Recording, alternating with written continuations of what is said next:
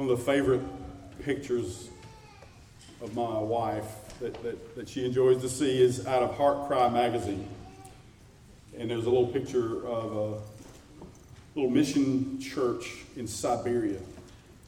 Little house, snow piled up to the windows, people sitting on the floor. You know they're freezing to death. But they are tuned in to God's Word.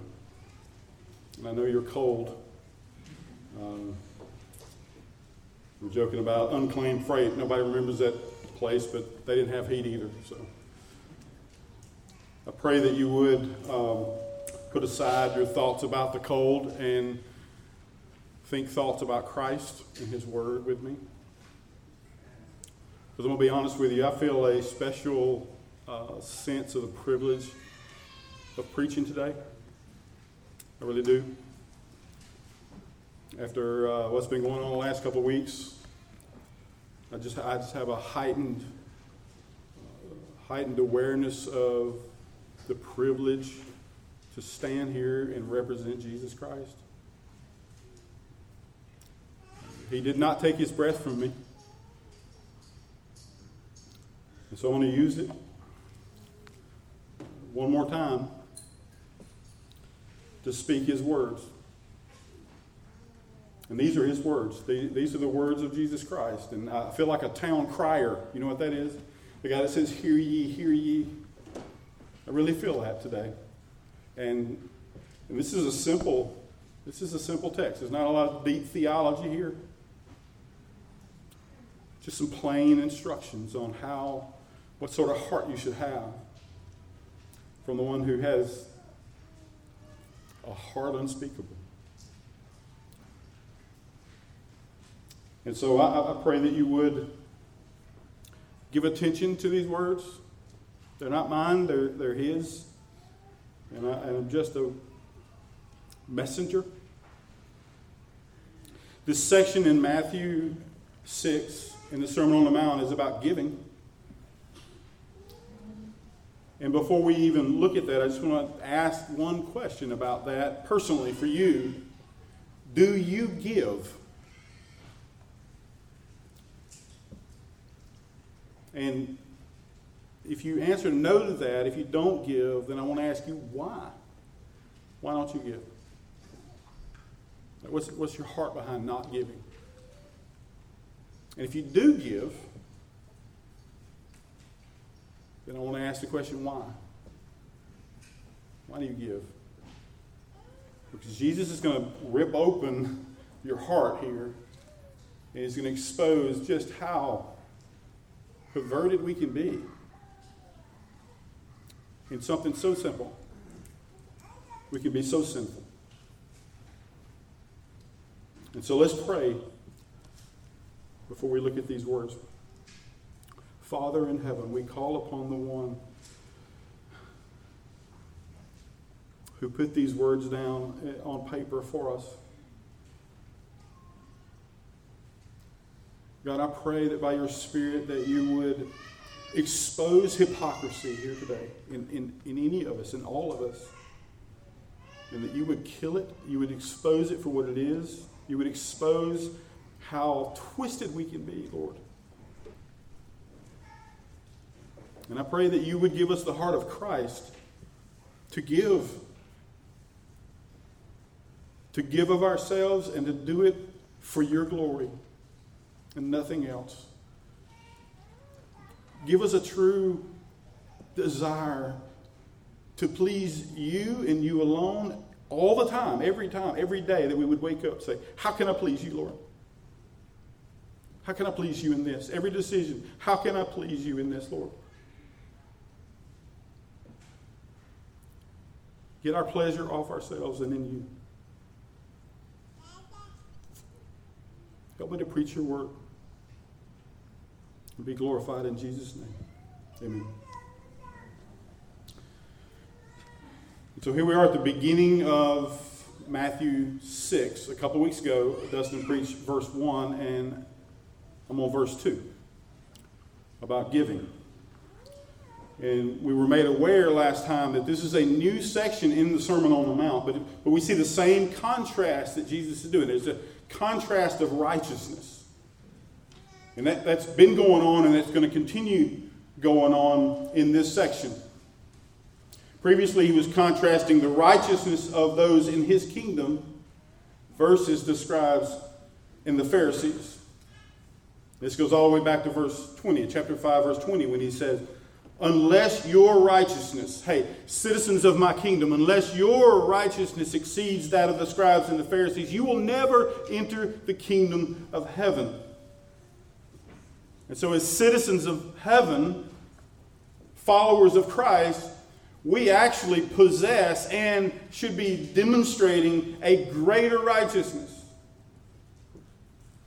A righteousness that's not merely external, but one that's internal. An internal righteousness that produces external fruit.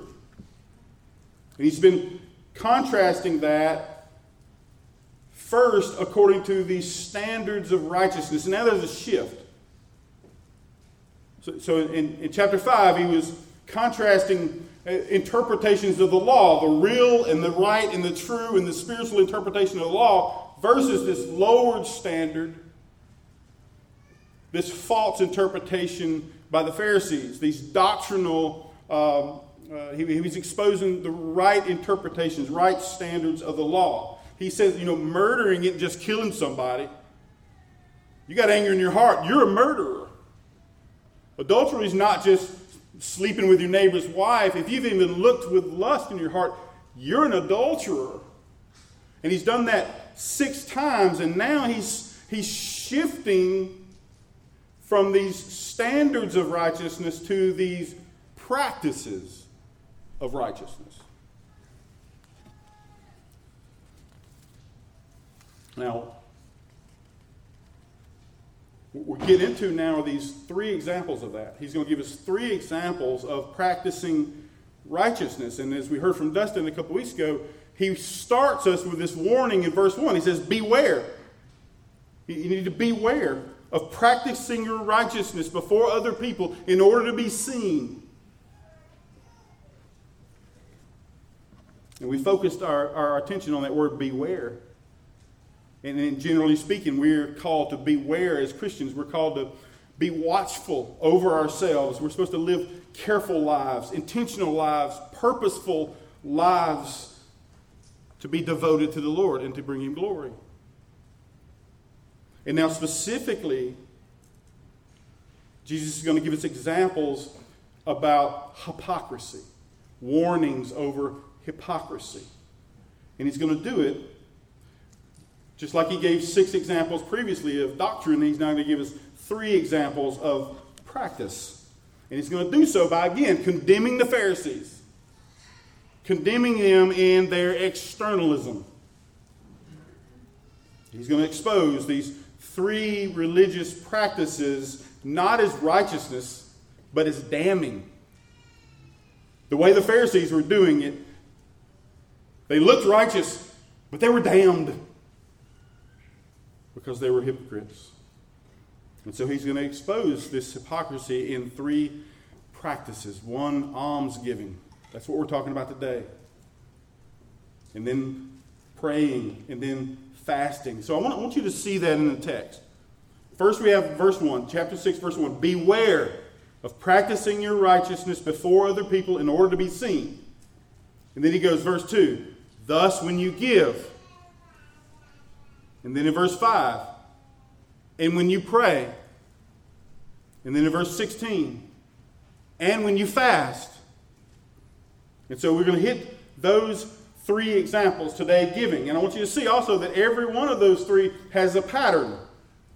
Before Jesus had a pattern in His 6 examples about the standard of righteousness. He says, you've heard it said, but I say to you. And now there's a pattern here. He says, when you give or pray or fast, don't be like the hypocrites. They've received their reward.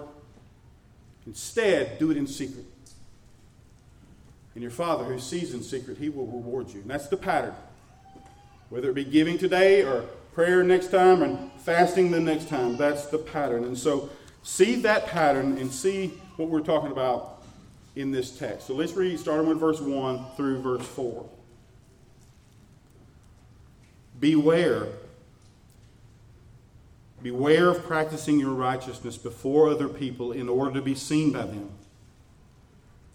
For then you will have no reward from your Father who is in heaven. Thus, when you give to the needy, sound no trumpet before you, as the hypocrites do in the synagogues and in the streets, that they may be praised by others. Truly I say to you, they have received their reward. But when you give to the needy, do not let your left hand know what your right hand is doing, so that your giving may be in secret. And your Father, who sees in secret, will reward you.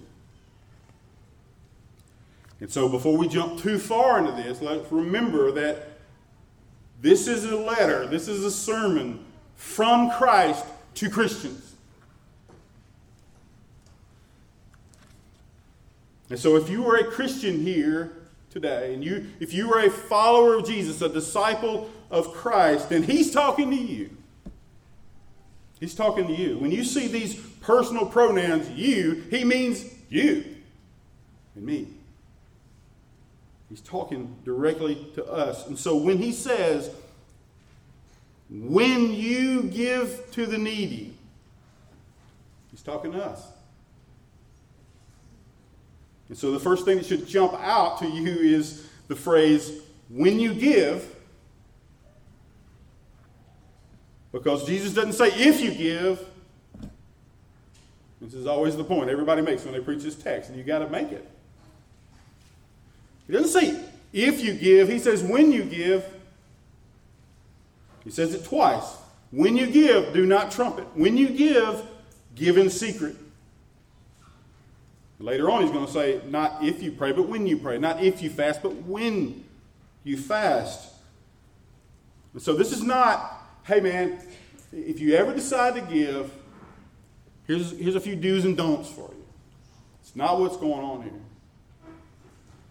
No, this is whenever you give, every time you give, this is how you do it. And so, Jesus is not teaching us what to do. He's teaching us how to give. And more importantly, why. Why to give. Because giving is assumed by Jesus here. King Jesus assumes his people are giving. And he wants to make sure they're not like the Pharisees, but they're like him. And so he's already commanded. He said in chapter 5, verse 42, he says, give. Give to the one who begs to you. Do not refuse the one who would borrow from you. And we see all through Scripture that there are these calls to give to the people of God. There are calls and different categories of giving. In the Old Testament, we see these various tithing that is commanded in the Old Covenant. We see the Sabbath year, every seventh year, where the landowner would not plant the field. And so that whatever happened to spring up, that would be for the poor people. And then all the other years, when you did plant, you didn't harvest the outside edges of your field. That was for the poor people. And you see giving commended by God, commended in the Psalms, commended in Proverbs, commended in the prophets. And then in the New Testament, we see clearly that Christians are expected to give across a broad spectrum of categories. You, brother and sister in Christ, you are expected to be giving to mercy ministry through the church, through the deacons, and to give to help other churches corporately. We see that. We see giving to help brothers and sisters in Christ individually. We see giving to support church leadership. We see giving to support church missions. So all throughout the Bible, God commands and expects and commends his people in giving. But here, Jesus is addressing something specific, a specific category of giving. He says, when you give to the needy, it says. The ESV, when you give to the needy. The NASB, when you give to the poor. Another version, whenever you do charitable giving. And the King James says, when thou doest alms. And that's what we're talking about. Alms. Alms giving. The word literally means compassionateness. Compassionateness. An exercise of compassion. This was a big deal in Jerusalem. This was a big deal in Judaism. It's still a big deal in Judaism. This is one of the big 3 pillars of piety in Judaism. Almsgiving. And although Jesus, he's condemning the Pharisees for their almsgiving, he is not condemning the practice. This is important to get here. He's condemning them, but he's not condemning the practice. He's condemning how they're doing it and why they're doing it. And he's fully expecting you, brother and sister in Christ, to be all about some almsgiving. He's expecting this to be part of our religious practice, as much a part as prayer and fasting. Giving to the needy. When you give, not if, but when. And so this regular financial charity is part of normal Christian piety. Hear that. Like, I think that's even written on the paper. See it. Regular financial charity is part of normal Christian piety. Now, where does this come from? This almsgiving. The most prominent text is Deuteronomy 15. Now, this is one place I do want us to turn today. Deuteronomy 15. It's not just here, but this is a favorite go-to for the Jews of Jesus' day. And as we read this Deuteronomy 15, verse 7, I want you to notice something here. If you understand what's going on in the Sermon on the Mount, I want you to notice something here. That there's more than an external duty here. All the way back in the Torah. All the way back here in Deuteronomy. There's more than an external duty here. And it's clear. It's not hidden. I mean, this command in Deuteronomy addresses the heart. Just like Jesus is addressing the heart in the Sermon on the Mount. Notice that as I read. It's all about the heart. It's always been about the heart. It's always been about the intent, the motivation, because God sees the heart. Deuteronomy 15, verse 7.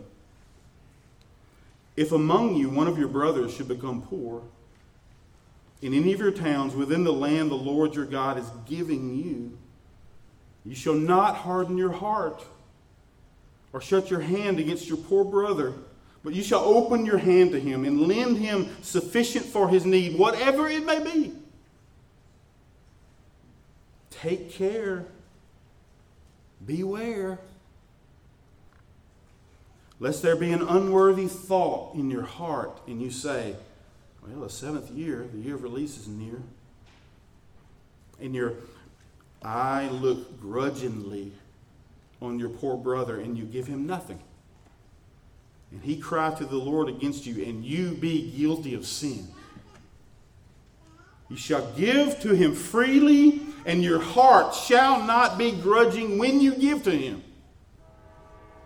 Because for this, the Lord your God will bless you in all your work and in all that you undertake. He'll reward you. That's what he's saying. For there will never cease to be poor in the land. Therefore I command you, you shall open wide your hand to your brother, to the needy, and to the poor in your land. You see, God hasn't changed.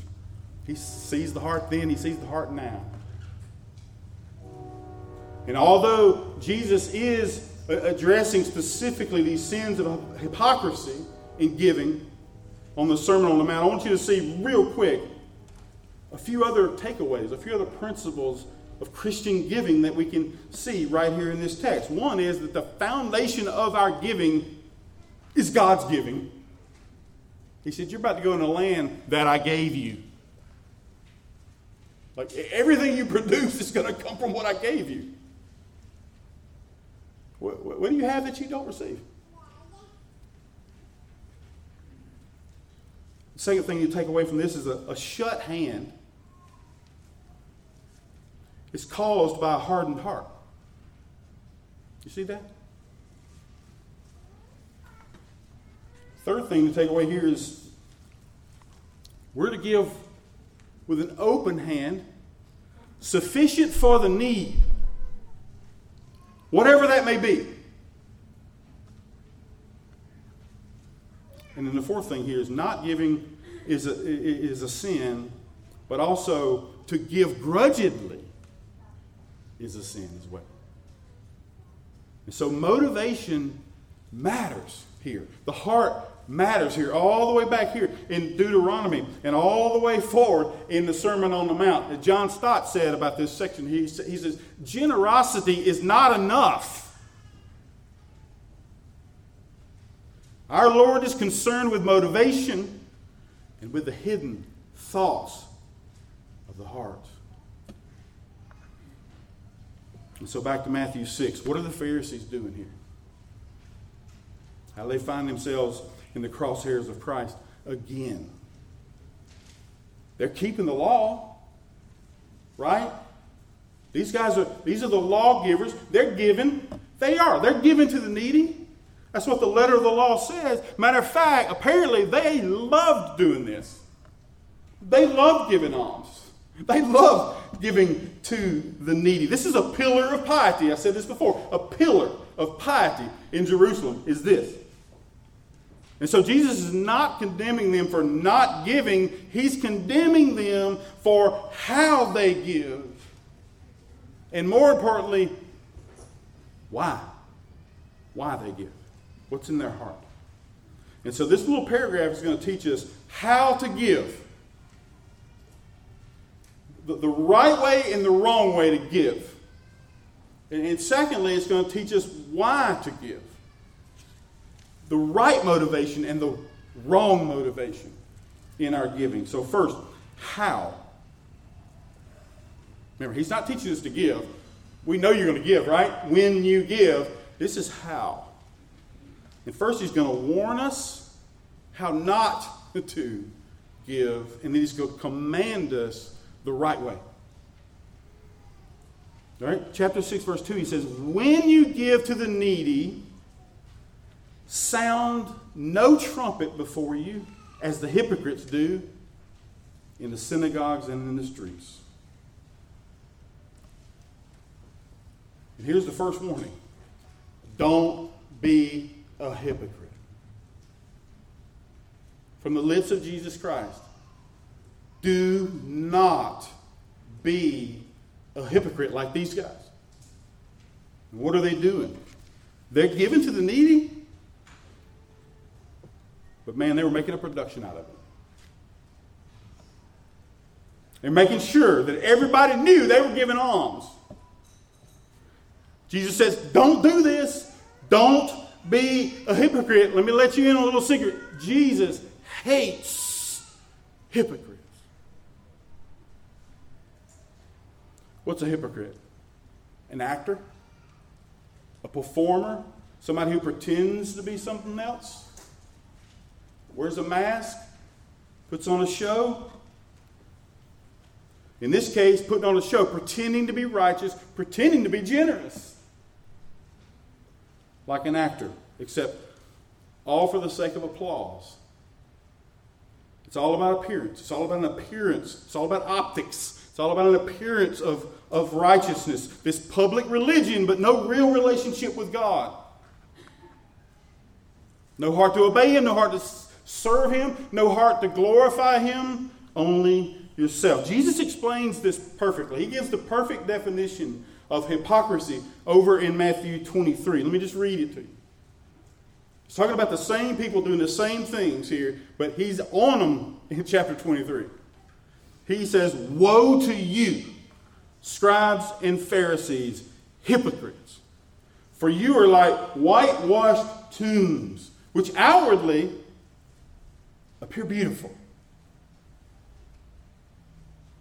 but within you are full of dead people's bones and uncleanliness. So you look outwardly, you appear righteous to everybody, to others, but within you are full of hypocrisy and lawlessness." Wait a minute, I'm keeping the law? I'm giving to the needy? Jesus is warning with eternal severity. When you give to the needy, don't be a hypocrite. Don't trumpet your giving. Don't trumpet. This is how Jesus is describing their hypocrisy.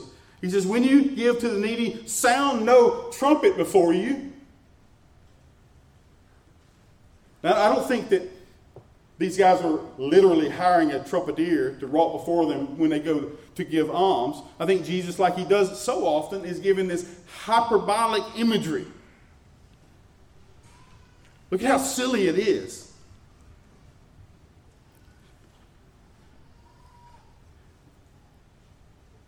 And from the lips of God, this is what he sees.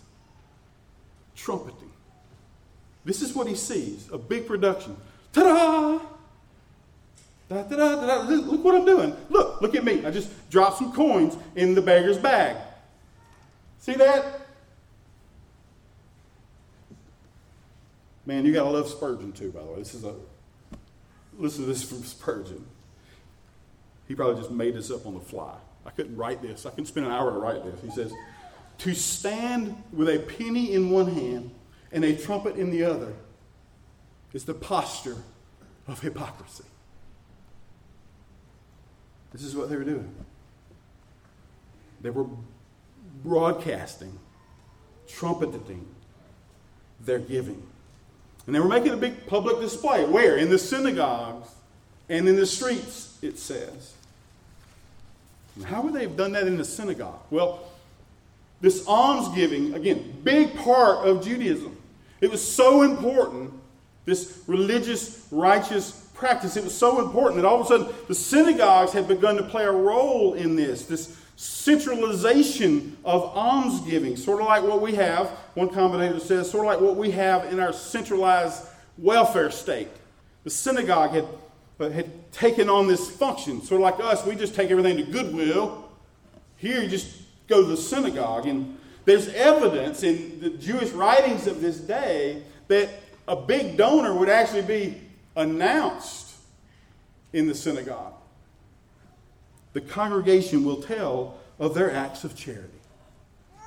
Imagine that. How nice. What a wonderful, generous, righteous man that is. Or in the streets. Can you imagine this parade of all these decked out scribes and Pharisees, everybody thinking they're all righteous, them thinking they're all righteous, these haughty guys walking through in righteous robes, making their way through the streets of the marketplace or the temple, and they're ready to teach everybody the good commandments of the Lord. And so you take advantage of this teaching moment when you drop a couple of pennies in the tin cup, you quote the Torah. "You shall open your hand wide to your brother, to the needy and to the poor in your land." Ding, ding.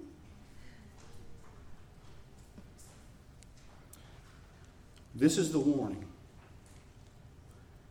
Don't do that. Don't publicize your giving. Beware of practicing your righteousness before other people in order to be seen. When you give to the needy, sound no trumpet before you. But really, Jesus, who does this? Everybody. Do you know of a celebrity? Do you know of a rich person that has given a penny without a press release?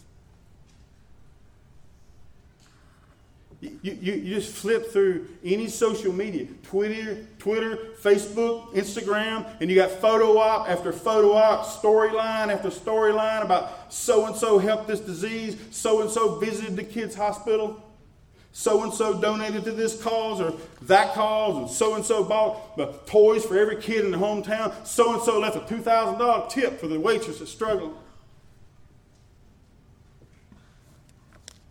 What about us? Man, we're thankful. We got all this, made this food drive with all these cans. Hey, we bought a bunch of gift cards for Walmart. We want to give them out to our neighbors. Who wants to come go caroling with us?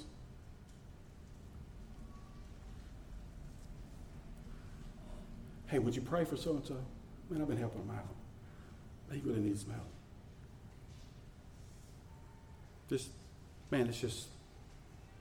It's so easy to cross this line. So why would we do those things? Why would we do it like that? This is the crux of Jesus' warning. When you give, don't make it public. When you give, don't make it public. Instead, give in secret. Give in secret. That's the command. Look at verse 3. When they give, they sound a trumpet. But when you give, do not let your left hand know what your right hand is doing, so that your giving may be in secret. Don't sound a trumpet, be in secret. How secret? Your left hand doesn't know what your right hand's doing. Now again, I think Jesus is using some hyperbolic imagery here, because it's not that you need to blindfold your left hand so it doesn't see what your right hand's doing, because hands don't have eyes. But it's almost like Jesus is saying, not only do you need to hide this giving from everybody else, man, you almost need to hide it from yourself. We're not talking about blind trust. Well, let me just throw all my money in this pool and not see what happens to it. It would be unwise. But you guard yourself.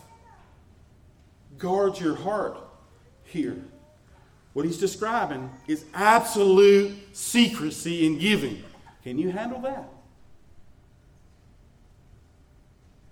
Can you give to the needy and not let a soul know about it? Nobody. How does that feel? This is the call. This is the commandment. Regular financial charity is supposed to be part of the normal Christian piety, and it's supposed to be absolutely secret every single time. That's how you give, in secret. Now, why? Why? Because there's something underneath all this. Like, it's the motive. If you give, why? Why are you giving? What's your reason for doing it? What's your reason? What's your motive for giving? And your motive is going to determine whether you do it publicly or whether you do it privately. Now, before we even look at the right motive and the wrong motive, I want you to realize that both these motives actually, they're actually the same. The motive behind the Pharisees trumpeting is the same as the motive behind the Christian doing it in secret. And this is the similarity. Both are driven by this, a desire to be seen and a desire to be praised. That's what's driving this giving. A desire to be seen. Difference is, by who?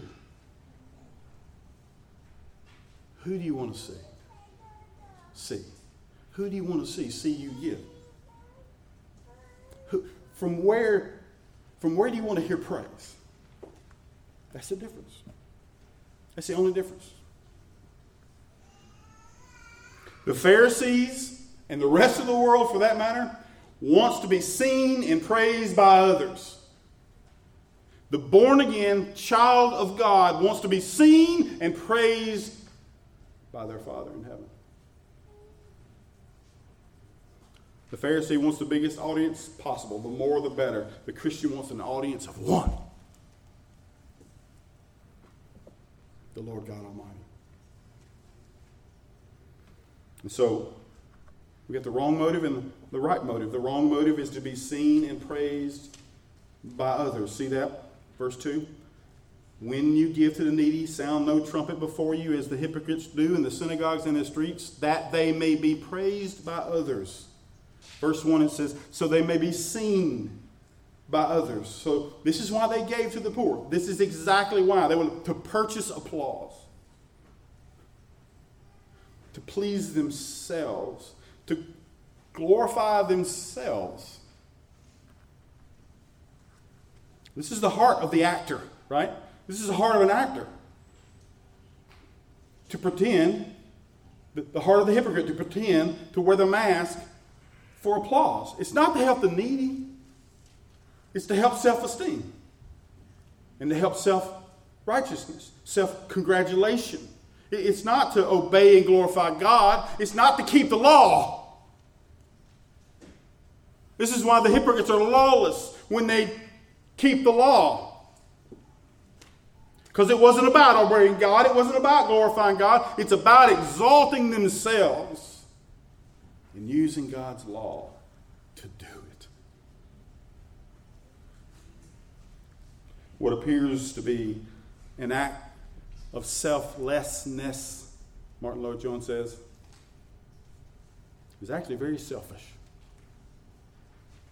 Think about it. To give and tell, or to give for show, is simply to purchase the cheap applause of men. And God hates it. And guess what? That's all you're going to get. You want the cheap applause of men? That's what you're going to get. That's what he says. They have received their reward. Their motivation was to give and be seen and praised by others. Jesus says they love the glory that comes from man more than the glory that comes from God. And that's what they got, and no more. Look at verse 2. It says, truly I say to you, they have received their reward. This phrase literally means they've been paid in full.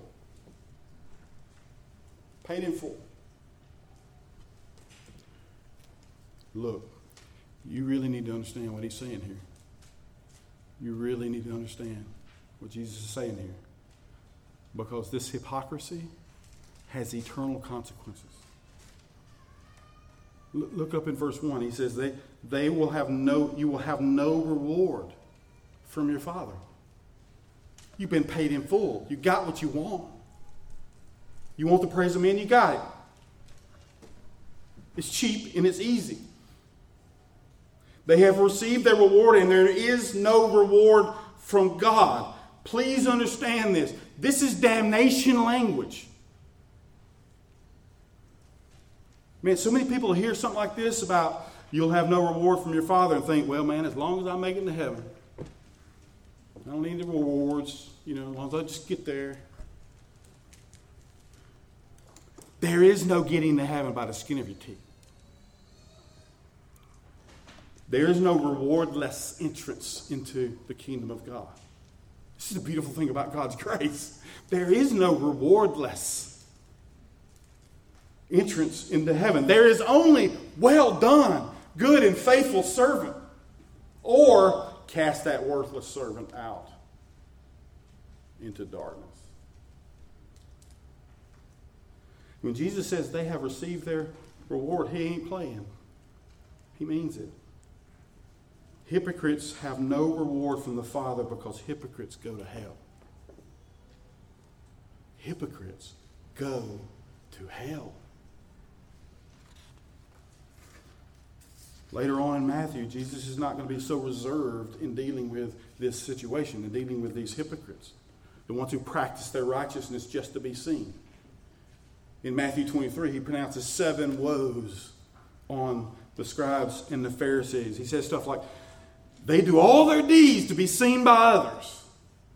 Woe to you, scribes and Pharisees, you hypocrites, for you shut the kingdom of heaven in people's faces and you won't enter yourself. He says, you're a child of hell. He says they're going to receive the greater condemnation. Jesus hates hypocrites. Hypocrites go to hell. And listen to me, brothers and sisters, listen to me. Giving to the needy for the praise of men makes you a hypocrite. And we're all guilty. But praise God, we've been redeemed. And we're being sanctified. We've got this new and increasing motivation now. Not that old motivation that we got to be seen. Because we've got a changed heart and a new spirit and a genuine faith. Christian giving is motivated by the right reward. And that is to be seen and praised by God. This is what we need to strive for. This is the contrast Jesus is making. The contrast between the world and the followers of Christ. When they give, man, they got a trumpet. When we give, we want God to see. We want to be seen, yeah, not by men. We want to be praised, not by men. We want to please our Father. Look at what Jesus says. Verse 3. When you give to the needy, do not let your left hand know what your right hand is doing, so that your giving may be in secret. And your Father who sees in secret will reward you. Your Father who sees in secret will reward you. I want you to think about what Jesus is asking us to do. I want you to think about what Jesus is asking his people to do. Forego the praise of men. No, seriously. Forego all the accolades. Forego all the notoriety you could gain here. Instead, I want you to give in secret. You will be seen. You will be seen. Your Father sees. God sees. Do you understand what he's asking us to do here? Believe. He's asking you to believe. See, posting your charity pictures on Facebook to see how many likes you can get is demonstrating hypocrisy, not faith. But on the other hand, keeping it absolutely secret because you're absolutely convinced that God sees and rewards secret giving actually is an expression of faith. This is a matter of faith we're talking about here. You see why hypocrisy damns? Secret giving is an expression of genuine faith. Think about all the faith that is required in this little sentence here, this last little sentence Jesus gives us. Your Father who sees in secret will reward you. Chock full of faith right there. This is a call to faith. This is a call to look not to the things that are seen, but to the things that are unseen. To obey Jesus in this text, in this little text here, to obey Jesus, you've got to believe that God exists. You've got to believe that God is actually your Father. You've got to believe that God sees, that he sees everything, that he sees every penny, he sees every thought, he sees every motive. You've got to believe you really got to believe that this actually pleases God. You have to believe that this really, really pleases God. Doing this in absolute secret really pleases God. And you have to believe that it pleases God so much that he's going to reward you. It literally means to pay you back. God is going to pay you back. You see all that in that little sentence? This is the motivation. This is the motivation for secret giving. This is the reward. God will be pleased with you. Somebody who doesn't know God can't, there's no thrill in that. But for the child of God, God will be pleased with you. God will reward you. God will reward secret giving. You see, there is no reward for giving.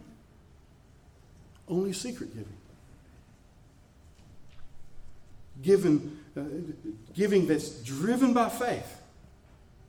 Giving that's driven by the fact that God sees and God rewards. But how?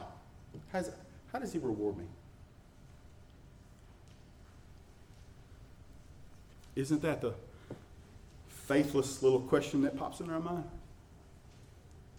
How will God reward me? Now that you say that, let's talk about that for a second. How's he going to reward me? And I think we ask that question because we're trying to weigh the trade-off here. Trying to weigh the trade-off. But answer this question for me. What is one smile from God worth? What is one smile from God worth? One smile from Jesus Christ. What's it worth to have the Lord's face shine upon me? Here's a guaranteed way to get that. Jesus says so. Give in secret, he says, and your Father who sees in secret will reward you. Now, I admit, there's no detailed explanation of the reward, but I want you to think about something. God's rewards to his people, they span time. Past and present and future. So in one sense, there's this past reward that we've already received. God has already given us an inexpressible gift. That's the phrase that Paul uses when he talks about Christian giving.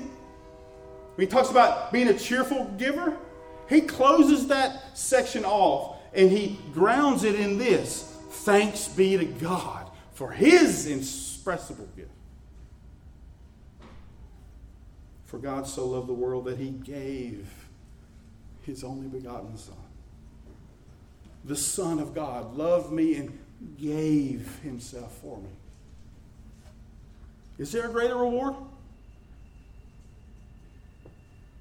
And what did I contribute to that? What did I earn for that payback? Nothing but sin. And the one who died for me says, give in secret, and your Father who sees in secret will reward you. So there's a sense in which we're operating here out of this just overwhelming spirit of indebtedness. Christian indebtedness. Not indebtedness like you would normally think. There's this joyful pain. There's this joyful paying on this infinite debt that you can never repay, nor do you have to because it's a gift. It's joyful serving of the Lord. Because it's a gift. We forgive because we've been forgiven. We give because we've been given much. But there's also a sense in which this is present tense rewards. He will reward you right now, in the moment. And it comes back to the question, what is one smile from God worth? To do something as simple as just giving to the needy in total secrecy, just because you know God sees it and is pleased. How great a reward is that right now in the moment? To know God is pleased. Don't underestimate the joy of this, brothers. Don't underestimate this real-time reward that God provides to his children. To say, Lord, nobody knows. I'm doing this for you because it pleases you. And I know it pleases you because you say so. To please God. But now, more than likely, what is mostly in view here is what is to come. This eschatological rewards in eternity. Jesus is already talking about this. He's already talked about it in chapter 5. Rejoice and be glad, for great is your reward in heaven. In a couple of paragraphs, we're going to hear him talk about laying up treasures in heaven. This is one way. Towards the end of Matthew, when he talks about the day of judgment, he's going to talk about how come and inherit the kingdom of God because you gave to the needy.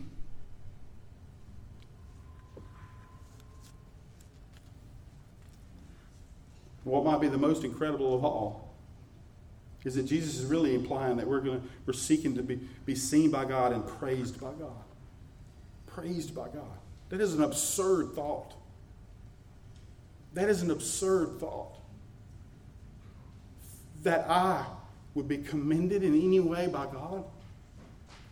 The Bible's not shy about this. Not shy at all. Talks about praise from God, commendations from God, the tested genuine faith that results in praise and honor and glory at the revelation of Jesus Christ. And my favorite comes from Jesus himself. Later on in Matthew, he's going to say to those, well done, good and faithful servant. Can you imagine that? Jesus telling me, Jesus telling you, well done. What? This is what he's promised. It's that or cast him out. How? Commendation from the King of Kings. And for what? But for simply being obedient. For simply expressing genuine faith that was actually a gift from God. For simply walking in the good works that God created beforehand. And to end up with one of the greatest rewards imaginable, to see him face to face. Like the psalmist in Psalm 17, he says, men of the world whose portion is in this life, that's door number one. Door number one. Portion is in this life only. As for me, I shall behold your face in righteousness. This is the choice. This is the choice. Are you selfish for that? Are you selfish for God's reward? This giving is driven by selfishness. And there's actually three options here. Jesus talks about two, but there's actually three. You can be selfish for your own glory like the Pharisees and give in order to be seen, or you can be selfish for your own money and not give it all. Or you can be selfish for God and selfish for his glory and give in secret. The last thing I want you to consider. Just one question, one last question. Why does God do this? Why does God call us even to give to the needy in secret? And then why would he reward us for that? I have two suggestions. One is agency, and the other is representation. What I mean by agency is we are his agents. God is a God of purpose and a God of means. He does everything on purpose, and he uses means to do everything he does on purpose. And we are his agents. Think about that. We are secret agents of God's grace. That's what's going on here. We're secret agents of God's grace. One of my favorite lines about God's common grace and God's kindness to all creatures is in Psalm 145. He says, the eyes of all look to you. And you give them their food in due season. You open your hand. Think about that. God opens his hand.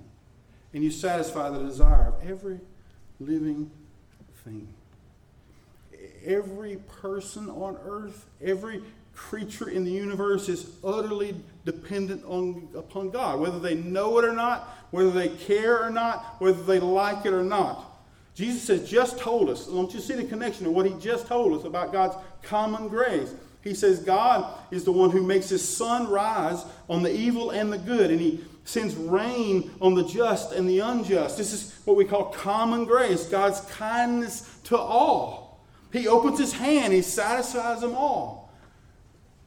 But God doesn't have a hand.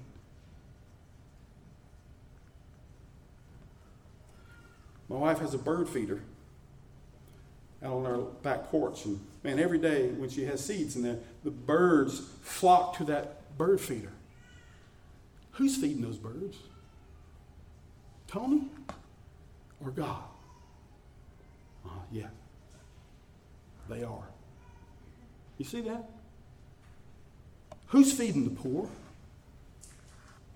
Who's giving to the needy? Generous people or God?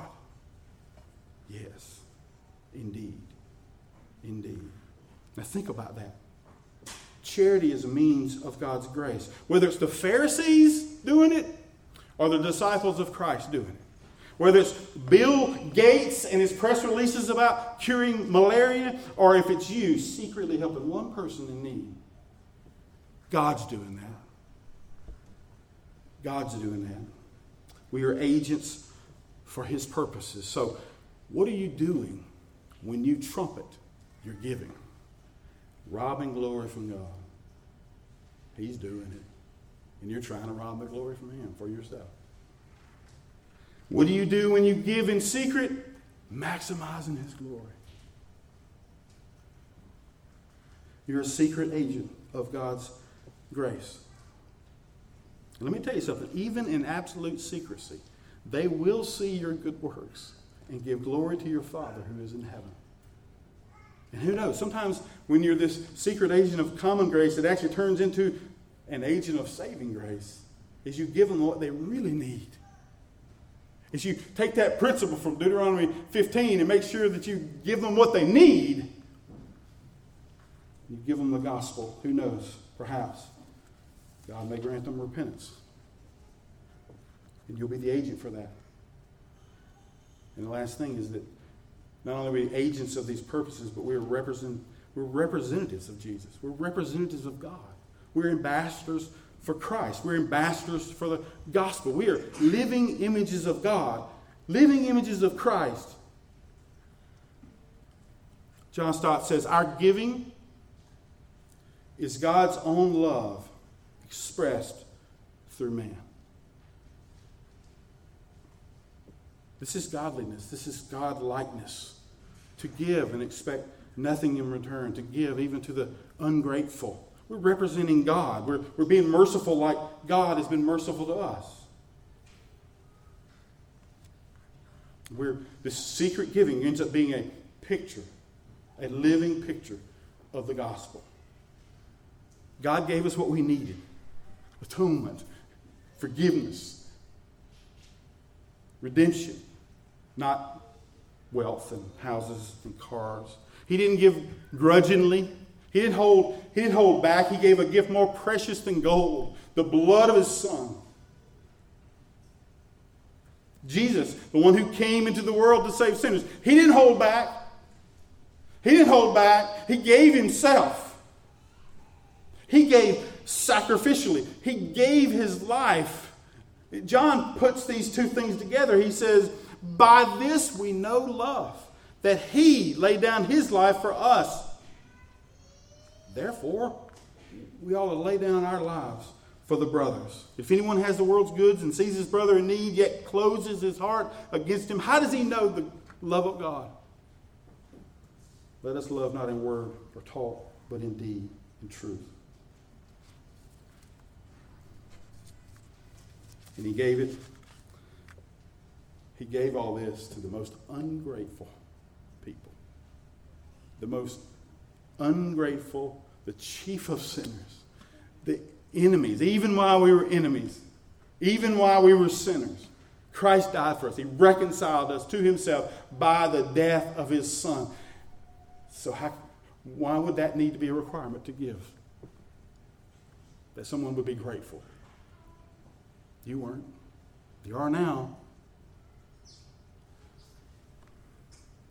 Can you spare some change? Can you do it for the gospel and for the glory of God? Robert Murray McShane says, what would have become of us if Christ had been of saving of his blood as some men are of their money? In the words of J.C. Ryle, a giving Savior should have giving disciples. And that's what this whole thing boils down to. Jesus says give. Give to the needy. Give in secret. And your Father who sees in secret will reward you. Do you believe that? Let's pray. Father,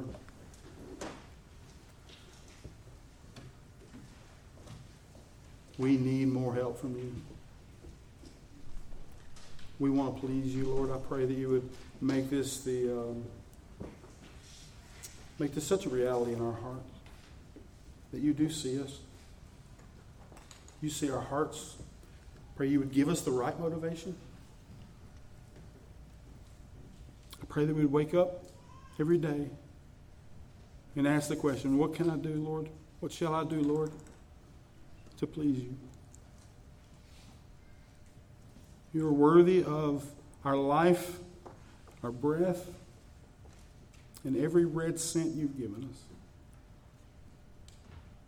Help us to be open-handed, and help us to do it in total secrecy, just to please you. Thank you for your inexpressible gift of Jesus Christ. It's in his name we pray. Amen.